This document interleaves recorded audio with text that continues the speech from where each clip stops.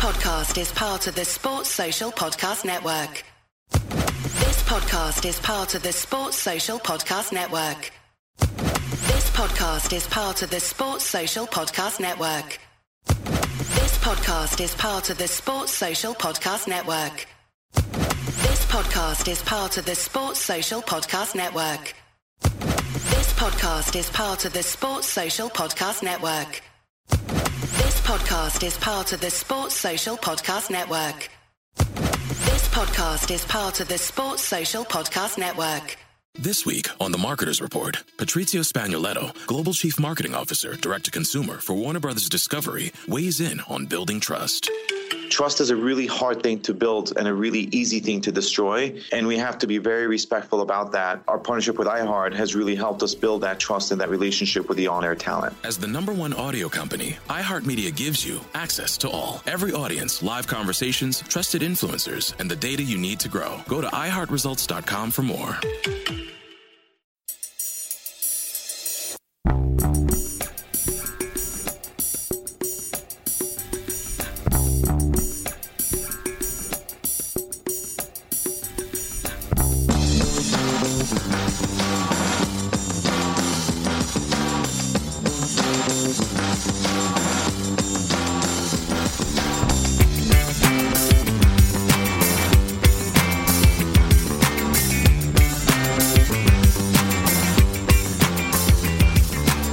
Welcome to Axom. It's the Monday Club and the cast has been reassembled. On the bottom of the screen, delighted to be rejoined by the wonderful Amy Canavan, who is doing the North Coast 500. Lovely to welcome you back, Amy. How are you?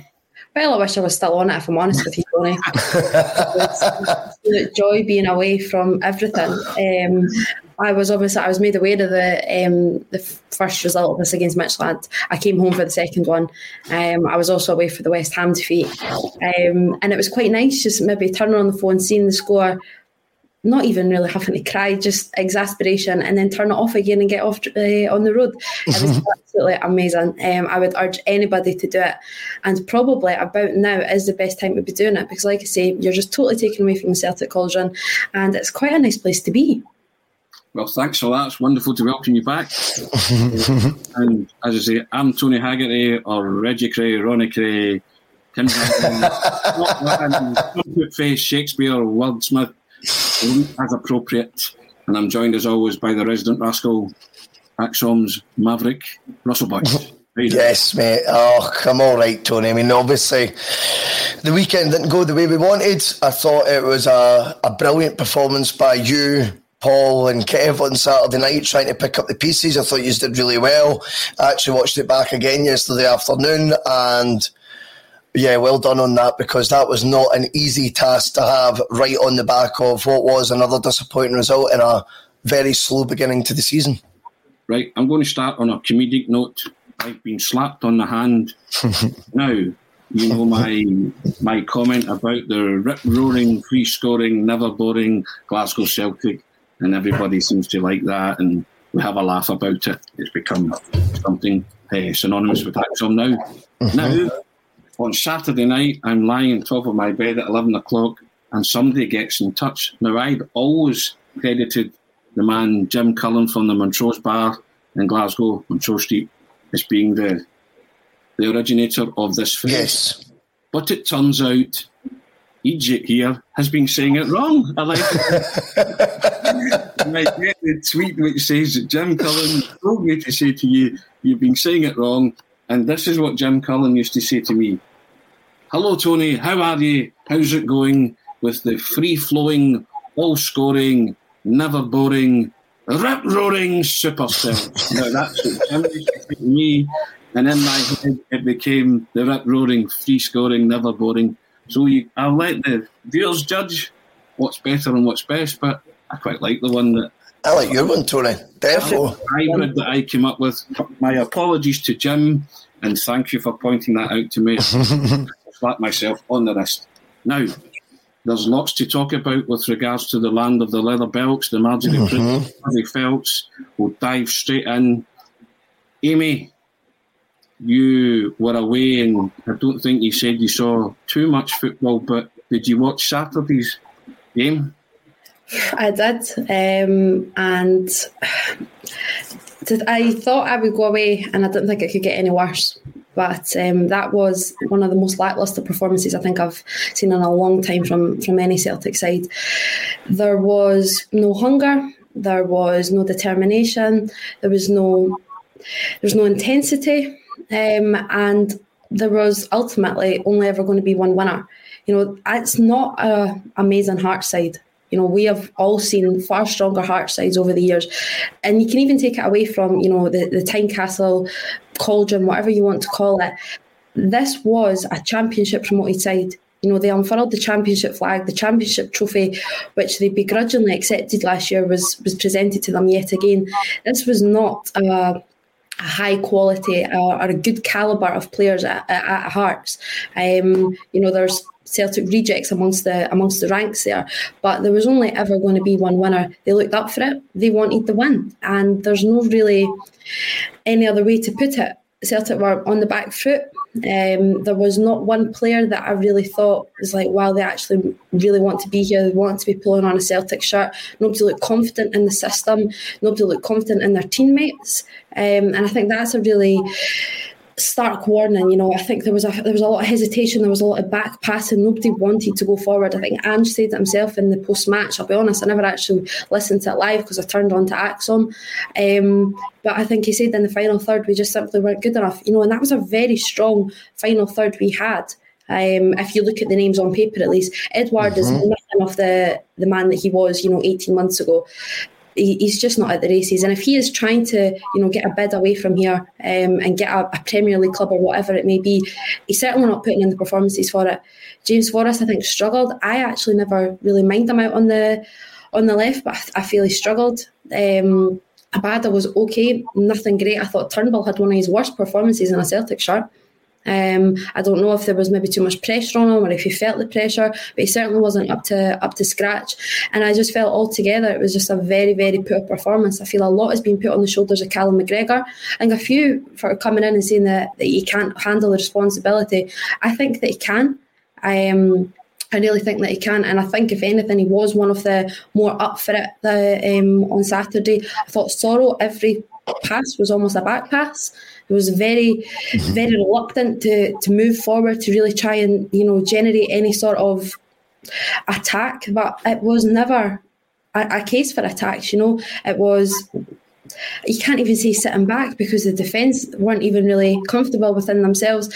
It was just almost waiting to see what were Hearts going to chuck at Celtic, really. In the second half, I thought Hearts were near enough as good as they probably could have been at this stage in the season. I seen like a B side of Hearts face Bonner Rose a few weeks ago, but a few of those players were playing, and again the levels they look a level up. I appreciate they've had the League Cup group stage. They've obviously been participating in that, and it's a few more games, but it's nothing major, but they looked a far fitter side, and a side that maybe I was underestimating them a little bit, and of course they will come back, and I think they'll be more than fine in the league this season. But the bottom line is they have just been promoted again, and we were far, far second best. That's what I've missed about you, Amy, that positivity that you bring. what a wonderful accepting of the Celtic team. Russell, I'll come to you because myself, Kevin and Paul John, as you say, were on the afternoon show on Saturday night, and I spoke to you off camera, but I wanted to get your thoughts obviously on camera. What's your thoughts, Russell, on what went down on Saturday at Tynecastle? I didn't think we looked like scoring, Tony, at all. I think when you are relying on what I would call a one-off moment, if I'm being generous, by Tony Ralston, which was brilliant, by the way, in its own right. But if you're relying on that to be your only goal away from home against Hearts, you're not going to win the match. And we've been ahead. We've been in the lead twice, and we've been level. We've brought ourselves level, obviously, on Saturday there. And I just didn't feel like there was ever a winner in us, a winning goal. In fact, I actually think the way we scored went against how we've played. In fact, if you're relying on your right back to be playing in the number 10 role and skinning two players and putting in a Cullerway's left peg, then you know that the goals are, that sort of opportunity is fanciful to expect that to happen again. Lightning doesn't strike twice. So, unfortunately for me, from what I've seen so far, and at the end of the day, it's easy to talk about off the park with Celtic. We've done it for months. We all know about this stuff. What are the unknowns is what we're now seeing on the pitch, which we only can pass comment on. We've now got 300 minutes of evidence so far of what we've seen. And absolutely, Ange's going to need to get the right players in to play his way. I just feel in the meantime, you have to use what you've got in the best possible way to win football matches. So far, it's 3 games, 0 wins. I'm concerned. I feel he's an isolated figure, if I'm being honest to you. I think the new methods he's trying to bring in and the style he's trying to implement, I think, is undoubtedly different from what they're used to. So when you've got coaches from not just one previous regime, but several, to change your habits, to change your sort of philosophy, with those guys there being your sort of support network, is a tough ask. Also, of course, we can look at the starting lineup and say, well, let's be honest, as much as you don't have the tools at your disposal that you want yet, there was no reason for Nir Beaton, for example, to come back into that team after he completely, sold the jerseys in his last appearance. I actually don't really understand that. We've spoke a lot on Axom, and a lot of the contributors have, about a pathway for youth. What are we doing here to these youngsters when we're dropping Welsh and removing Murray straight from the squad when we've just put them in a £40 million firing line on Tuesday? And they're getting dropped or removed from the squad to be replaced by someone who got red carded and really did cost us with an absolute act of stupidity. That, to me, isn't a good look. So, yeah, I empathise with Ange at this moment in time with his situation. Do I feel he's deserving of analysis and maybe a wee bit of criticism for how he is managing the situation he finds himself in? I think that's fair. Well, Amy, Russell said there, played 3 competitive games, 300 minutes of football, no wins. And we understand that he's implementing a new style and a new system. Does it appear on the outside looking in that he's maybe tried to do too much too soon with the squad of players that he has, because he needs players to come in that are tried and tested and comfortable with a system that he wants to bring in? And maybe these players aren't it, because whatever message he's putting across, the players just don't seem to be getting it at this minute in time. And it's not a criticism of Ange per se, but I mean, you said it off camera before we came in, Celtic need to start winning games. Yeah, I believe that's a fair comment. Like, as I did say before we came on, the ultimate factor and the only real factor that matters is that Celtic need to start winning games. You can talk about possession and whatever. I can't be bothered with that. There is one statistic at the end of the match that matters, and it's that little thing up in the left-hand corner that didn't appear for the first 20 minutes, mind you. But that's all that matters, is the score. That is the only thing that we should really need to be focusing in on at this stage. It's about getting a little bit of confidence together, stringing a few good results together. Russell touched upon it there.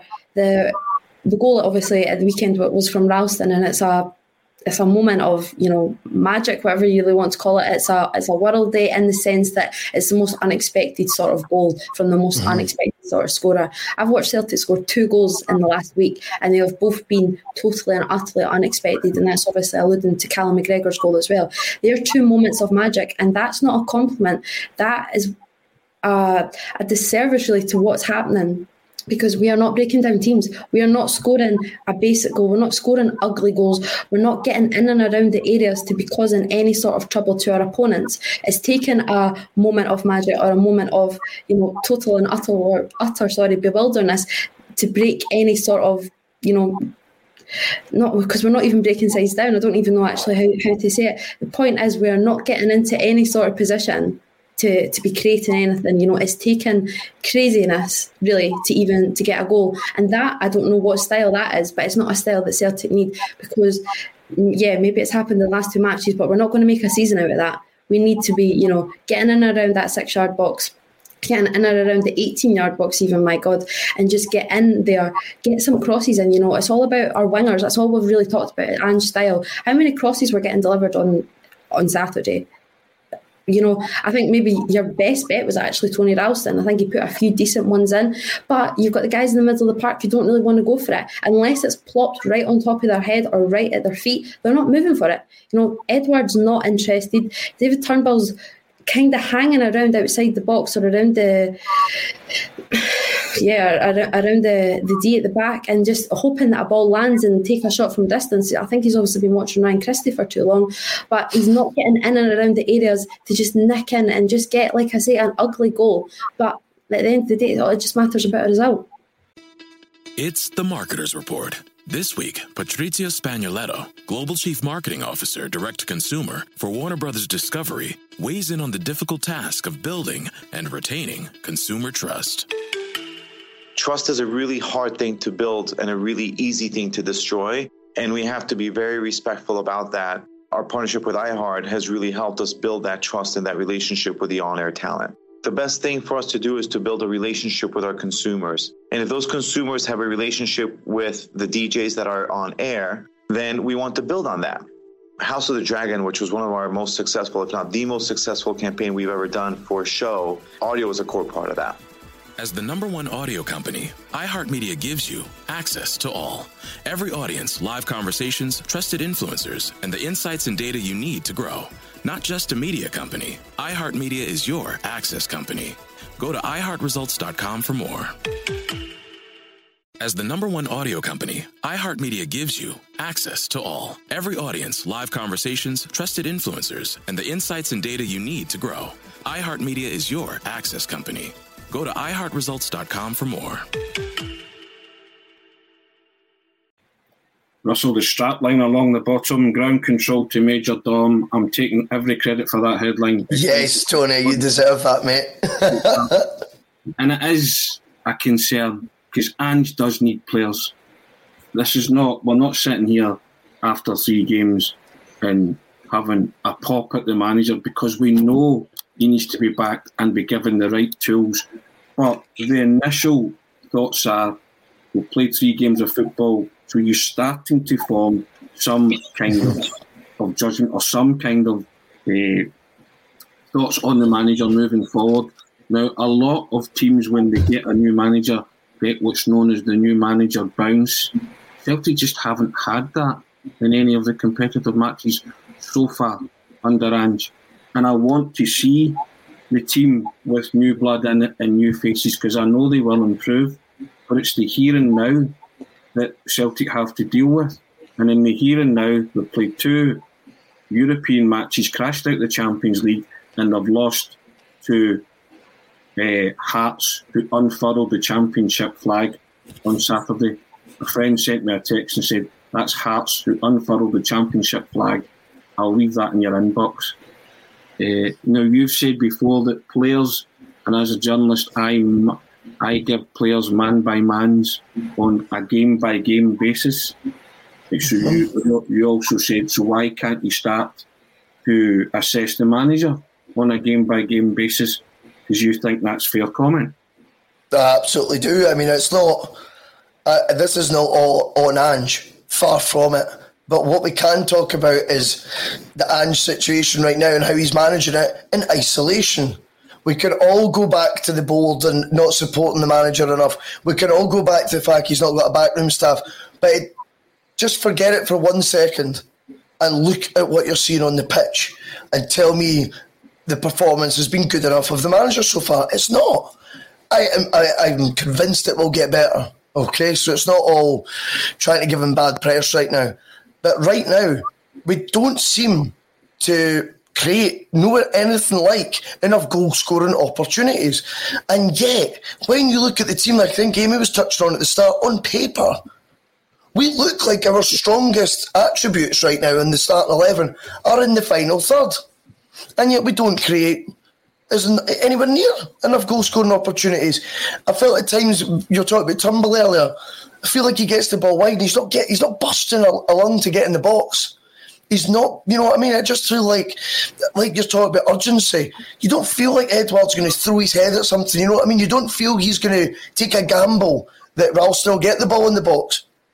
You watched a couple of crosses coming in and you thought, that actually looks a not bad ball. There's not one player even in the same postcode as it. You know what I mean? There's no one trying to get there at all. So for me, from what I've seen so far, we have had the lead, as I say, in a couple of the matches. We got back into it, Tynecastle, with a freak moment, and yet what's happened in the last sort of 20 minutes, half hour of the games, we're now being accused of tiring too early. Celtic's played, 4 pre-season friendlies, was it? They've now played 3 competitive matches. They're elite sportsmen, paid tens of thousands of pounds per month, per week. If fitness is an issue, and we've got talk of sports scientists now getting called into question, apparently by the manager as well recently, what is actually just going on? Full stop. The manager said on Saturday also as well, Amy, that he felt there was maybe a lack of cohesion. And he said before and after the European ties, he said, it's on me. Now, if it's on him, then he has to take a wee bit of responsibility for that then. If there's a lack of cohesion about Celtic's performance, isn't that kind of an admission that maybe the players aren't adapting to your system or don't actually know what they're meant to be doing at times on the field? You know, that's what a lack of cohesion says to me. Absolutely. And, you know, this is why it's not a short-term panic or anything like that, because that is really what we're alluding to the whole of last season. You know, there was a lack of unity, cohesion. We're all just talking about being a team, really. That's all that's all that really means. So cohesion is just a fancy word for it, but there's no connection, and that's what we're trying to say, that the things that were happening in the final third, nothing was coming together because nobody looked a team. Nobody really knew where they were supposed to be. Was Turnbull supposed to be in that 10 role? Was he supposed to be dropping back into the flick role? Was he supposed to really be up as a false 9 in and around the box? There's almost too much. I don't know if there's maybe too much going on, too much, like, say, of a style trying to be implemented that's not working. But at the end of the day, as Russell kind of saying as well, these are elite sportsmen, and I'm not wanting to give the players, you know, too much leeway here, because fitness levels, they should not be brought into question yet again, you know. And obviously we all know the last manager that had issues with that, and after who obviously he took over. But these guys should be able to adapt, and I'm not meaning that they should be able to adapt like that, but it's been 300 minutes now, and plus whatever it has been in pre-season, there has to be something not clicking. And that is when Ange, as you say, has to take that little bit of responsibility and go, right, that is my long-term plan, but right now we need to get a little bit of confidence amongst the players, maybe formulate what the actual starting 11 or starting 13 sort of players in and around that mix could be, and then from there on we can try and get a style. But right now the only style that has to be put in place is that of winning. Russell, you spoke about it off camera. You said we're not businessmen, and, you know, the board problems will persist and will persist ad infinitum. We're football people, so we're judging this solely on the football that the supporters have witnessed so far and what Celtic have served up. Exactly. That's fair comment, isn't it, to judge it on what we've seen so far. And we're not making snap judgments, we're just basing it on what we've witnessed so far. And that's not, we all along have said this Celtic team will improve once Ange gets the players ground control to Major Dom. We need to start signing players. We've got next 3 or 4 weeks, 3.5 weeks in the transfer window to make that difference, to arm and tools at his disposal, that he can implement a system and it all feels comfortable and there is cohesion, and Amy says team unity. It seems a bit disjointed, and at times they looked in disarray on Saturday. Is that fair to say? Absolutely. And again, we can't predict what's going to happen in the part of the next match. No one's saying we're definitely going to lose on the basis of what we've seen in the next match, but based on the 3 matches so far, could it have been done better? Is that not allowed? I mean, to be honest with you, Ange actually was the one who came out and says, all the responsibility's on me. But if someone else dares say that, you're slating the manager. The manager, to me, is an isolated figure right now. And I feel if I was him, you're getting a raw deal when you consider Eddie Howe was going to have, you know, all these merry men with him. Everyone. You know, it was completely a polar opposite of what we're witnessing with Ange right now. And I just worry when you see a manager calling out things like the sports science department or the lack of cohesion. And I just feel right now, yes, he's not getting the support he needs, but we do a podcast to talk about football. That's how we ended up all, however it was. You know, you've done it for a career, Amy's forging a career in it. It was based on what you were watching in the parks that brought out this passion. That's all that we're talking about, is what we're seeing in the park so far. And Celtic, to me, played a team newly promoted and never looked like scoring a goal. They got one fluke moment and still couldn't keep it out the other end when it got to the last minute, and we conceded a goal from a movie we've seen so many times. So have I seen us concede a goal very much like last year? Yes. Have I seen fitness levels drain very much like last season? Yes. Did I expect to see more change in the first 3 matches? Yes. And was there a lot at stake in those 3 matches? Unfortunately, there was. So that's why you need to be scrutinising. We don't play League Cup 3 group games and maybe go, right, we're better than in right now. It was 2 games in the Champions League. And the first game is away to a side, as much as I'm saying newly promoted, you know, is one of the games you look back on after a league campaign that's either successful or not. And it's the type of ground you say, remember that game? That was a turning point. We've not had a turning point. We've not even got out the blocks. And we're already out the Champions League and already now 3 points and 4 goals behind. And you watch those 2 columns in that league table, because they should put fear, because it was 25 points last year and now we're already 3 points worse off. I know it's only 1 game. Am I panicking? No. But am I going to allow the season to be written off like some are suggesting? Absolutely not. I made the point Saturday that Celtic don't do transitional seasons, and I got a bit het up about it and stroke angry about stuff. You're like that. spot on. You know, it's not on. And I am cutting Ange a major bit of slack in terms of, see the team that played on Saturday and finished? That's a Neil Lennon team apart from Starkveld, Abada and Furuhashi, Amy, isn't it? Not mine, but Furuhashi got 12 minutes, which is not long enough to make any impact. And he was flung on to, in my opinion, to score a worldie, to dig Celtic out a hole. It wasn't flung on, and to introduce him, give him his first taste of Scottish football, but he didn't make a great contribution, but that's not his fault. He came on in a difficult game and the managers kind of threw him on in hope more than anything else to try and go and win the game. Now, Starfelt came in, we've lost a goal inside 7 minutes. You know, Starfelt didn't have a great start to his Celtic career. Fair enough, these things happen, but Abada, we said, didn't have a great game. So those 3 players in isolation, it's a Neil Lennon team, isn't it? It's more or less, that's 8 out of that 11 starting that's from last year. So I do empathise with Ange, and I can see what he's up against. But these are games that you have to win. Simple as that. Winning's the bottom line until you get players in that can play your system and are comfortable with it moving forward. That's the point that I'm making. I worry from where we go from here as well. You know, that is us now in August. How many players do we realistically think we will be able to bring in and who really want to be coming to this sort of club? You know, I worry that we're going to start scrambling because I don't see anything happening a lot soon. You know, any player that you can really be linked to right now, nothing really looks that concrete. And if it does, I believe we're just going to have a bunch of loan signings again. And loan deals are absolutely useless. You know, that's not a way that a rebuild is supposed to be going. And I know a lot of people are saying, you know, we all knew this rebuild would take time. We've had time. You know, this rebuild was on the cards at the very latest in February. Many of us knew it was that case in December, not even before. But February was when, obviously, Lennon left the building. Since then, that was the period where everything should have been put in place. And I know we can look back and say we've dissected that enough, but there's no...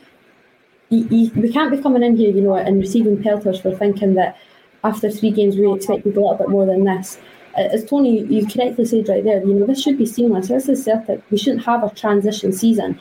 But I believe if the club are accepting that this is a transitional season, which many fans will not accept, but if they are accepting that, you know, Dermot Desmond or whoever it may be has to come out and accept that and tell the fans that, look, we're accepting it, you have to accept it as well. But that's not going to happen because, you know, there is no sort of communication there at all.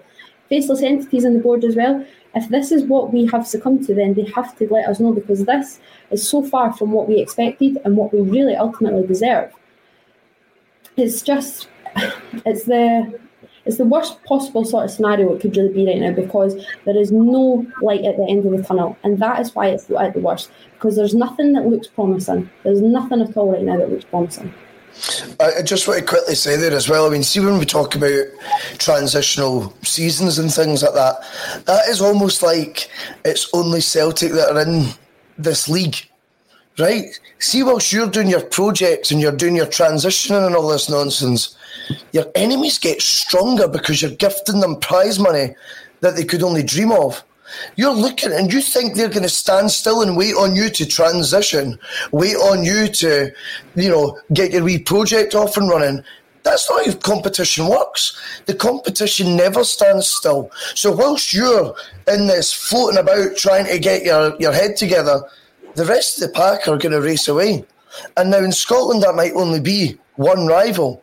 But it just so happens, and I've exhausted this point, that the prize bounty for winning the league this year is £40 million. And let's be honest, they've drawn a team called Malmo. They play on Thursday, who've ironically put us out not so long ago, and yet it's their first stab at the Champions League in over a decade, or first ever stab at the Champions League, if you want to humour people. I'm not interested in any of that. The fact of the matter is, we all look at them playing Malmo and fancy them to get through, and that concerns me, because whilst we can transition and try and do this slow coach project, what we're up against is only going to get stronger as a result of that. We can't afford to write this season off. Russell, I've heard people say at this minute in time, Celtic will be lucky to finish in the top 3, top 4. Talking about Celtic, mind-blowing. For people to actually come away with that statement is, as you say, it's staggering, it's bewildering from the position that Celtic were in. Mm-hmm. And then people are saying if they beat Jablonec, they'll play AZ Alkmaar in the playoff round. Yep. And they're saying that's difficult.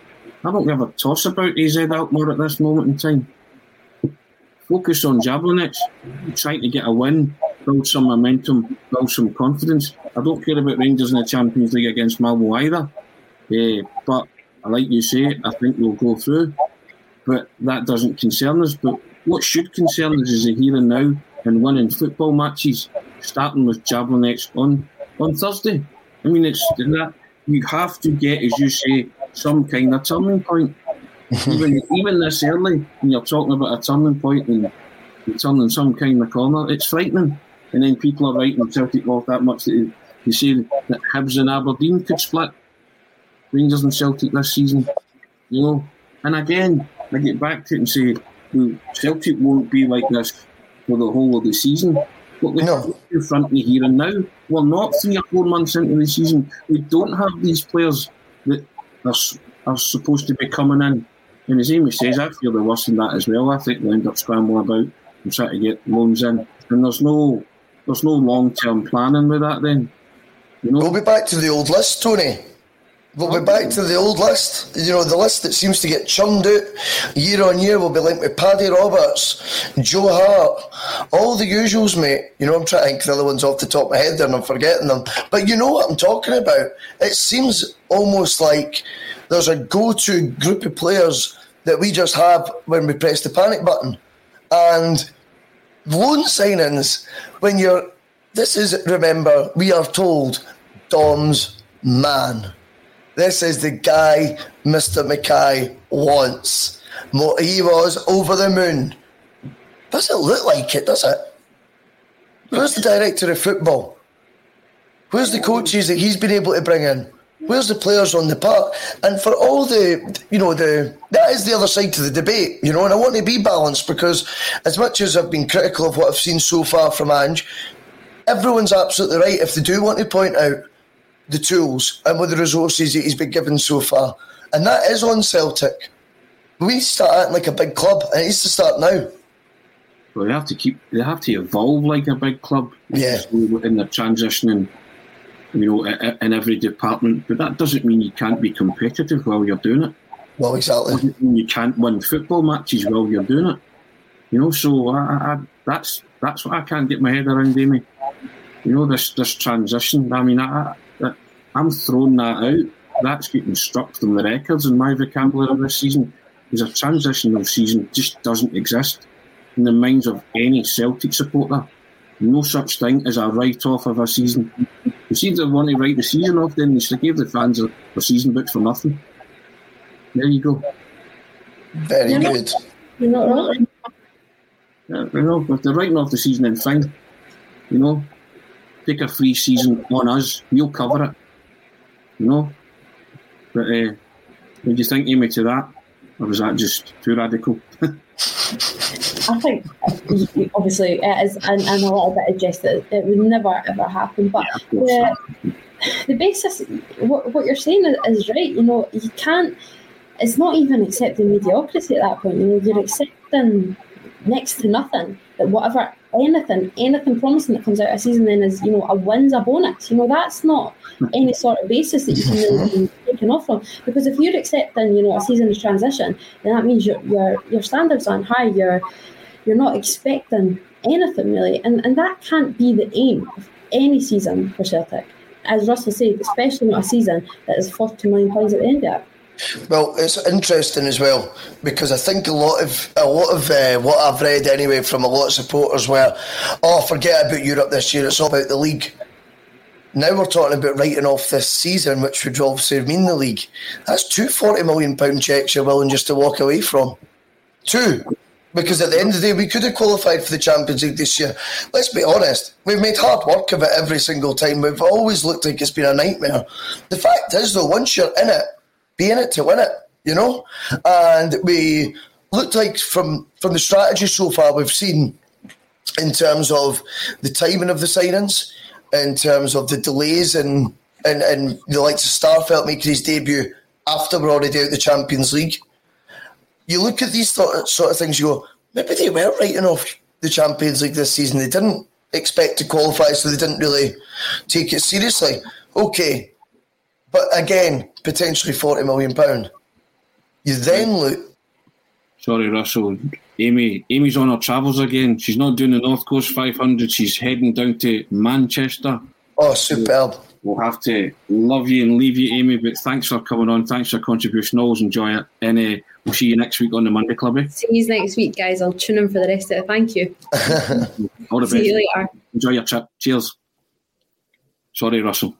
No, I've no idea what I was talking about now, Tony. I just think if they've written off the Champions League, I don't like that. But if you're writing off the league, no, that just can't happen. Russell, that sentence, and we will drum it in every time we're on this show. The winners of the Scottish Premiership this season get automatic access to the Champions League group stages, and they win £40 million. Somebody on the Celtic board has to listen to that, be it Don Mackay or the other suits, because we'll keep repeating that. The winners 100%. of the Premiership this season get automatic entry into the Champions League group stages and will win £40 million. It's as simple as that. And after one game, you're behind the 8 ball against a team you finished 25 points behind, with outsiders saying you'll be lucky to finish in the top 3. Come on. Right, 100%. And it's got to be, if you don't win the £40 million, that doesn't mean it doesn't exist. It means someone else does. Correct. How do you plan on then taking a potentially 12 months' time? You could be looking at your nearest rival being 80 million richer than what they stand at today.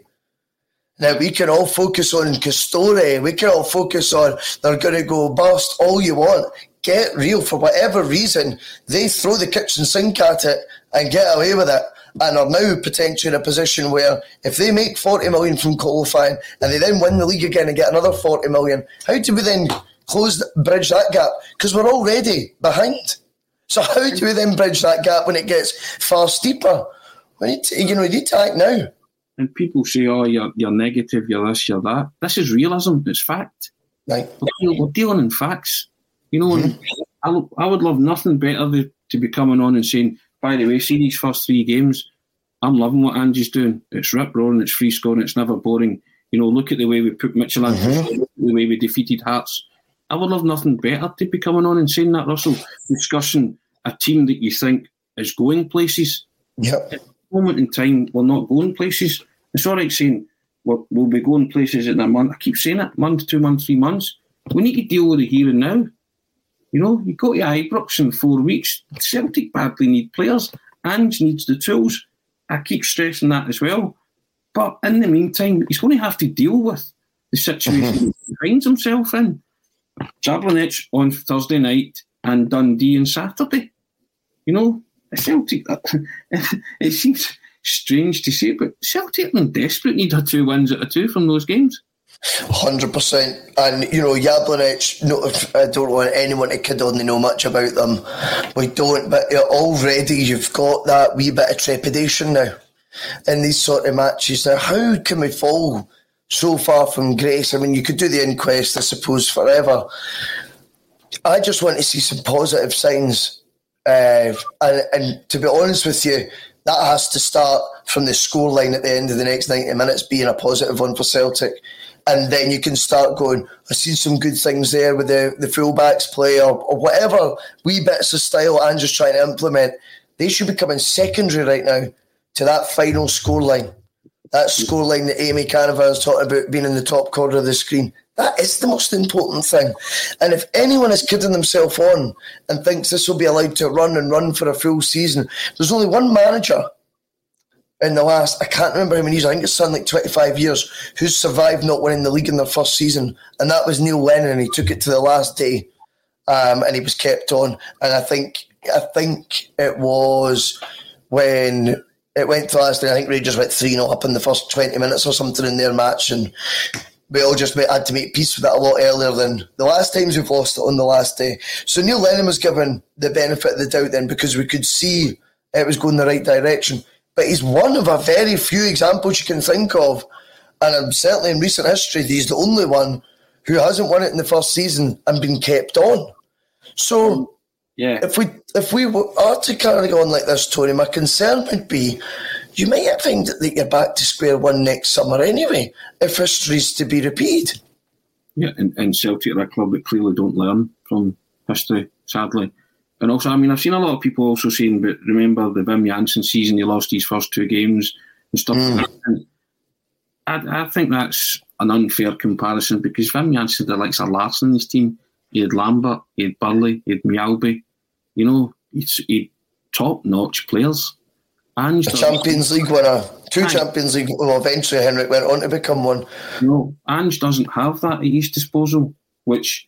Again, I would cut him some slack and say, well, they're the kind of players that will bail him out whole eventually, He doesn't have that. So those kind of comparisons, while statistically, yeah, they might be true, but it's a different playing field. It's not even a level playing field, isn't it? It's just the playing field's skewed now, Oh, completely. So I genuinely feel for Ange. I think at this moment in time, he's in the wrong movie because I think he's maybe been promised stuff that's maybe not materialised, and as time goes on, he's getting more and more frustrated. And the good thing about him, actually, I'll give him kudos for that. He is actually telling you what's happening as we go on. He said we need players. Maybe I've not been forceful enough, which tends to suggest that he ain't going to be palmed off with loan signings or whatever. So. I'm glad about that, and he will back his corner, and he will back the players' corner when he responds to the catastrophic question the other night about the Champions League, and that's fair enough. I get all that, but at some point also you want to see the manager now, Sinham, coming to fruition, absolutely coming to the fore. A couple of signs, yeah, but there's still a wee bit of worry there and doubt that. He could have changed things in all of those 3 games because you watch the same game. You've watched the same game 3 times in a row, in my opinion. And not in all those games as well. Like I say, we were in the lead in 2 of them. The other one we've got back into it. Celtic of old get back into that game. They then go on and win it. Yeah. They take the lead in Europe, and okay, the European movie, we could argue, has been a struggle for a long time. However, I just think that the opposition was poor that we were playing, if I'm being honest to you. And from a position of strength, we capitulated both times. So I am frustrated in that aspect. I think, of course, Ange does needs time, but how much of it you can afford to give will be debated as the season goes on, certainly if it carries on in the current manner that it is. The one mad thing, I mean, we talk about futuristic football, and the future of football, Tony, is XG and stats. I read a stat today.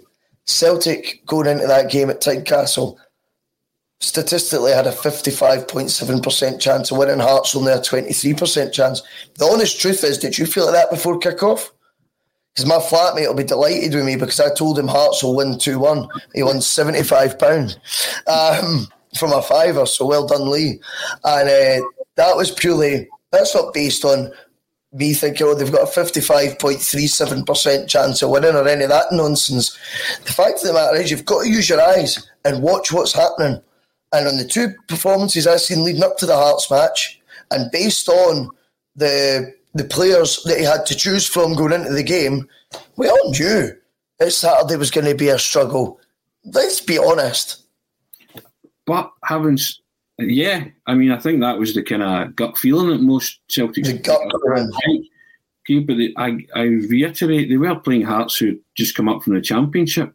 So you thought... And then when I saw the team, I said it on the pre-match, I thought he picked the horses for courses team to go out and win the game, which I thought made sense, right? Mm-hmm. Maybe the beat on for Welsh was the only question mark. And I think he was persevering with French Eddie because he's still the best striker we've got at the club. Mm-hmm. But you have to get the ball to strikers, don't you? But again, French Eddie looked disinterested. And then Near Beaton and Starfelt, okay, their stats will say they're not the best in the air, but they were posted missing at a bread and butter free kick in the last minute. And a man who wanted to win the ball more than anybody, who's hungrier to win the ball more than anybody, Suter planks it in your net and you lose the game. And it's just last season all over again. We're talking about history repeating itself. Bread and butter goals, you know what I mean? So, again, surely, getting back to that, Ange will have known that from last season, right? Where's it gone wrong? Lost a lot of goals, set plays, Go and put your head in that cross. Someone, and he was standing when nobody near him. And that message needs to be clear, Tony, to the players as well, I need someone doing that, Of course. Somebody take responsibility, Exactly. And I know we've not touched upon it, and we never really touched upon it the other night. Two big decisions in the game, right, that went against Celtic. Now, Andy Halliday's challenge a straight red card. Don't care what anybody says. That's an ankle breaker. Lucky Callum McGregor got him, walked away from it. And the offside goal, fair enough. Now, a lot of people, I'm not a conspiracy theorist. I just think they're just rank bad decisions, right? But, and would have, should have probably changed the nature and course of the game, but you don't know. The way Celtic were playing, even if Hearts had gone down to 10 men, I still wouldn't have been confident of putting them to the sword because they never created any clear-cut opportunities. But scored a perfectly good goal, but we don't have VAR.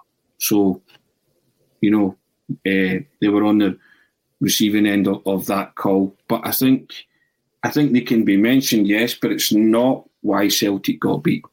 No, you're absolutely right, Tony. I mean, the thing is, we can only be in control of what we can influence and what we can do ourselves. So that's what we need to be scrutinising. If you do want to talk about the decisions, there's certain things that are out with your control, but you can forecast and you can predict. Andy Halliday's going to be doing tackles like that. He's an embarrassment, by the way. I mean, honestly, actually saying to the ref he got the ball after that. Yeah. You know what I mean? There's a reason he's more famous for being a football personality now on another podcast than he is a player, because what he did was shocking but should be expected. These things are going to happen. Decisions, fine margin decisions going against us, doesn't always even need to be a conspiracy against Celtic. Sometimes the officials are just of a poor standard and they get things wrong when it's a fine margin. We need to be prepared for that as well. And if we're going to use these two things as excuses for not winning that match, then I find that, victimisation at its very best. I mean, I don't think we can go down that road. We should be talking about what we're in control of and what we have in our destiny. And that was 90 minutes of football against a team just promoted.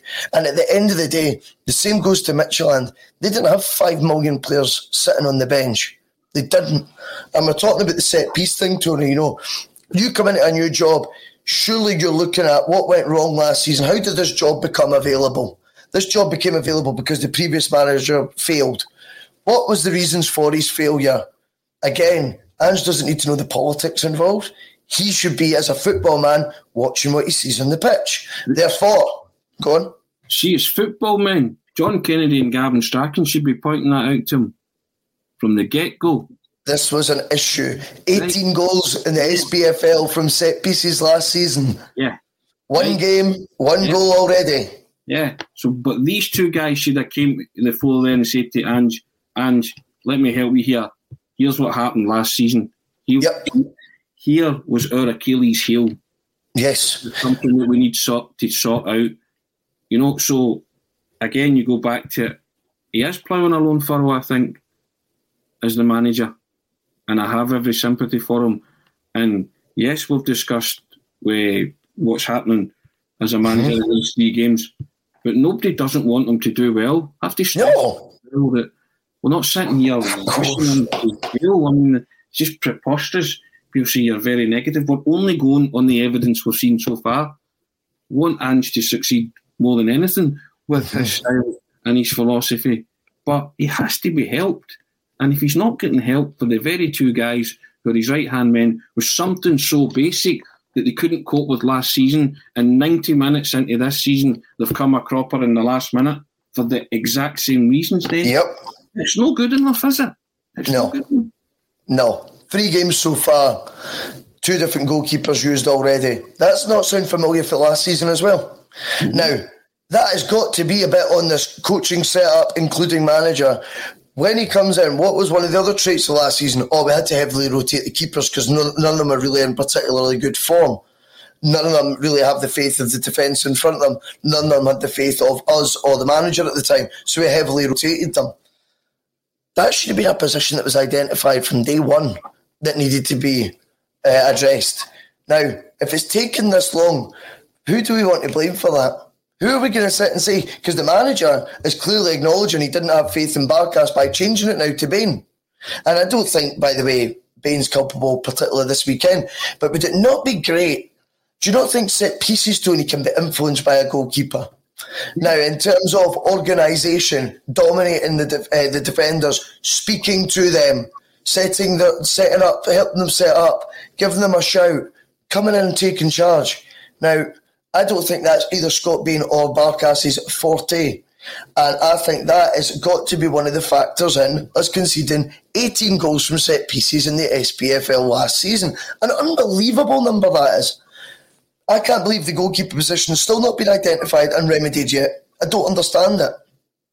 I don't understand how, when we concede that goal from the set piece, it was so reminiscent from last year. These things have to start. We have to start seeing evidence in front of us that these are changing before we're all going to start happy clapping. This is brilliant. This is the Ange revolution. Well, I've not seen anything different yet. No. I'm disappointed in that. And I think that's you hit the nail on the head there. I think it's the levels of disappointment. I mean, I spoke about a new manager bounce. I spoke about, and Ange spoke about he wanted to play a system and a style of football that get fans off their seats. I've not been off my seat once. Yeah.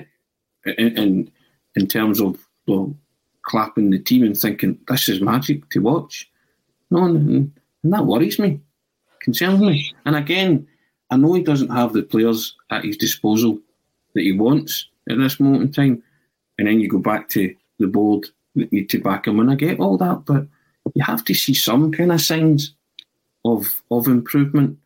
And over those 3 games, I didn't see any signs of improvement. A lot of people saying, well, you can see what he's trying to do, and there was they played great against Hearts in spells. I didn't see that. I've got to be honest. And I always say, and you see yourself, you see through football through your own prism and your own lens, and maybe my lens are misted up. Maybe I'm short-sighted and I can't see, but and I'm being flippant. But seriously, I watched the same game pan out 3 times in a row, and that's what worried me about the manager per se, because a manager worth his salt, maybe not with the exception of the first one because they went down to 10 men, but they won at least 2 out of those 3 games. I think so. They won away in Denmark and they won at Tynecastle, and you take your draw at Celtic Park due to the circumstances with Neil Beaton being stupidity in the extreme. So you add that to, as you say, circumstances where you've taken the lead twice against Midtjylland, not being able to hold on to it, and then you've drawn yourself back into the game from the most unlikely source in the park, and you've not been able to go on. As you say, Celtic teams have all with a pummeled Hearts 3-1, 4-1 once they got back into a contest like that, but it just didn't happen, and that worries me greatly. Yeah, I mean, it was a disappointment, I think, in terms of the 3 matches. You've not seen a progression, and I feel like the changes that could have been made could have been made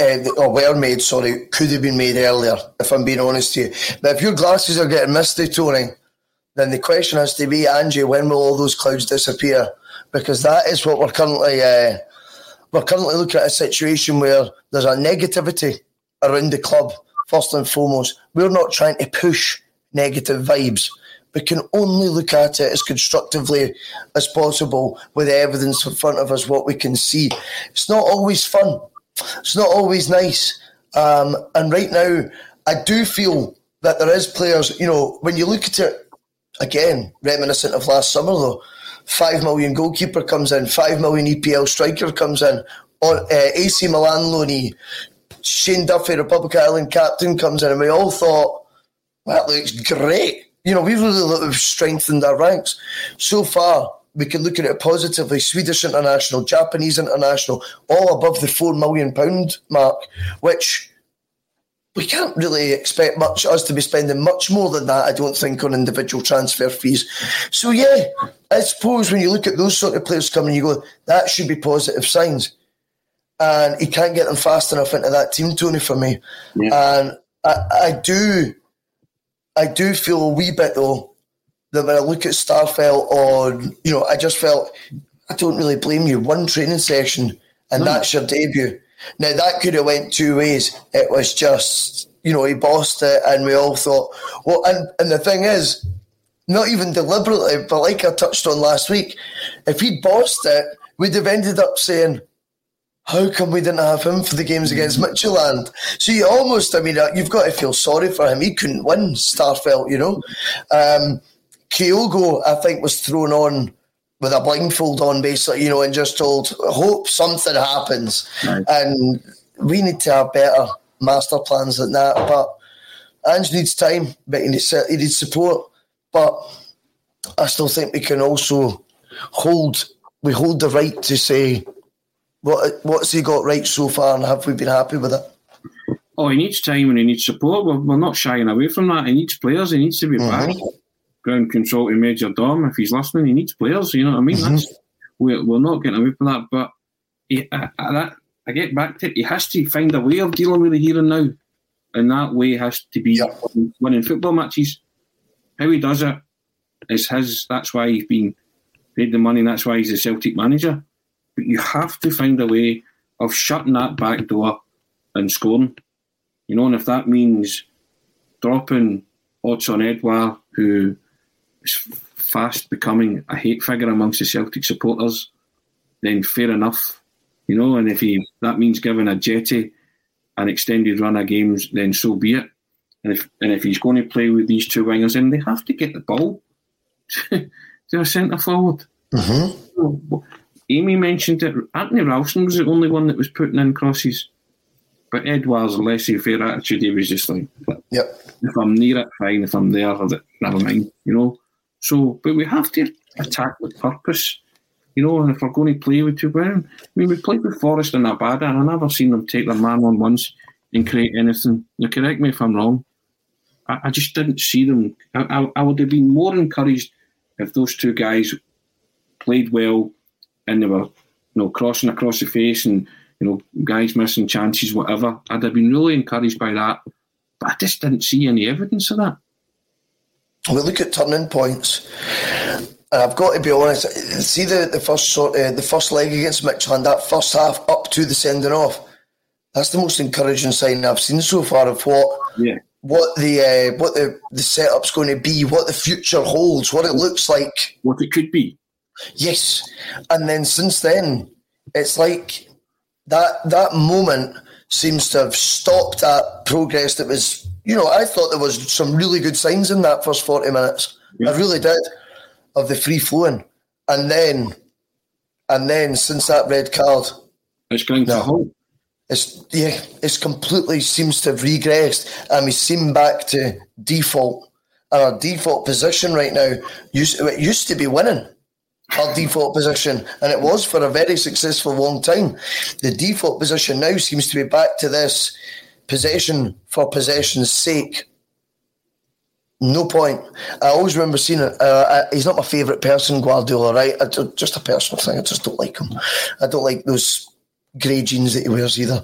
But I remember watching him talking to the players at City, and he says, don't cross the ball for crossing's sake. If you cross it, do it with a purpose. I feel like Celtic had possession for possession's sake on Saturday night.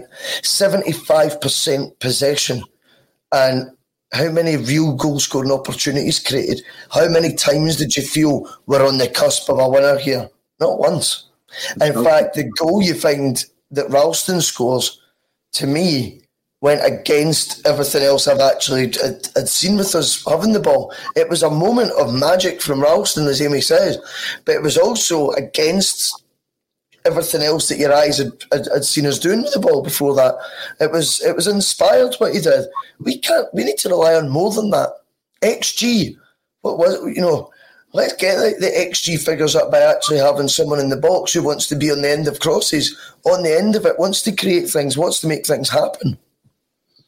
I mean, it's incredible you say that stat of 75% possession, and Celtic still can try to find a way to lose the match. It's astonishing. Try to be as positive as we can. You know, Thursday night, we've got another European tie, Russell, and you just don't know how it's going to go, do you?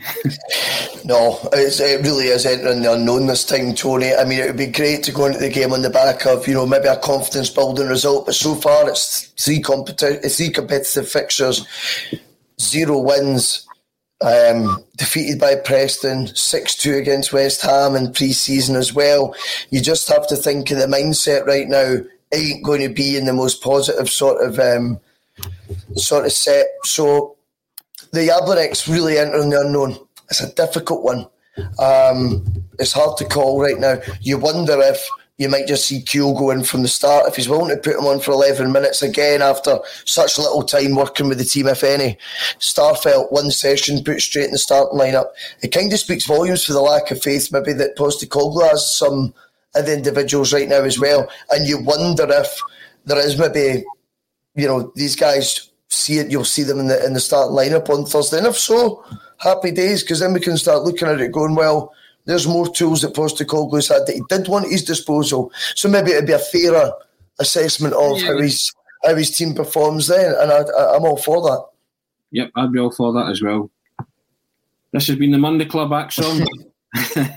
We'll reconvene over the week. Here's hoping Celtic can get a result on Thursday and kickstart something. Andy's revolution. Thanks for joining. All right, all the best.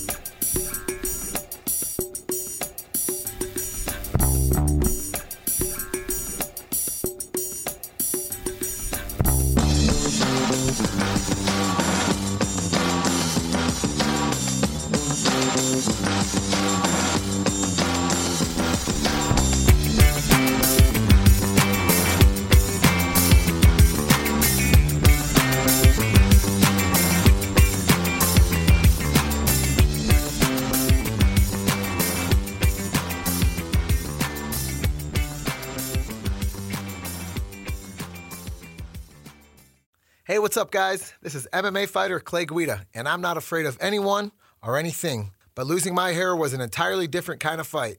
So if you're suffering from hair loss like I was, then you gotta check out my boys at Bosley. Pound for pound, they are the champions of hair restoration. That's why I turned to Bosley to get my hair back. The entire Bosley team was so professional and kind from start to finish. All it took was a simple one-day procedure, and I was on my way back to rocking my full hair again. So take it from me. Don't wait if you are thinning or receding. I'm so thrilled with my results, I just wish I would have went to Bosley sooner. It's time to finally knock out hair loss because the best is yet to come. Check out Bosley today. When MMA fighter Clay Guida was losing his hair, he trusted Bosley to get it back. Now it's your turn. Get a free information kit, plus get a $250 off gift card when you text SCORE to 203203. That's text SCORE to 203203. Don't wait. Text SCORE to 203203. This week on The Marketer's Report, Patrizio Spagnoletto, Global Chief Marketing Officer, Direct-to-Consumer for Warner Brothers Discovery, weighs in on building trust. Trust is a really hard thing to build and a really easy thing to destroy, and we have to be very respectful about that. Our partnership with iHeart has really helped us build that trust and that relationship with the on-air talent. As the #1 audio company, iHeartMedia gives you access to all. Every audience, live conversations, trusted influencers, and the data you need to grow. Go to iHeartResults.com for more. Sports Social Podcast Network. Sports Social Podcast Network. Sports Social Podcast Network. Sports Social Podcast Network. Sports Social Podcast Network. Sports Social Podcast Network. Sports Social Podcast Network. Sports Social Podcast Network.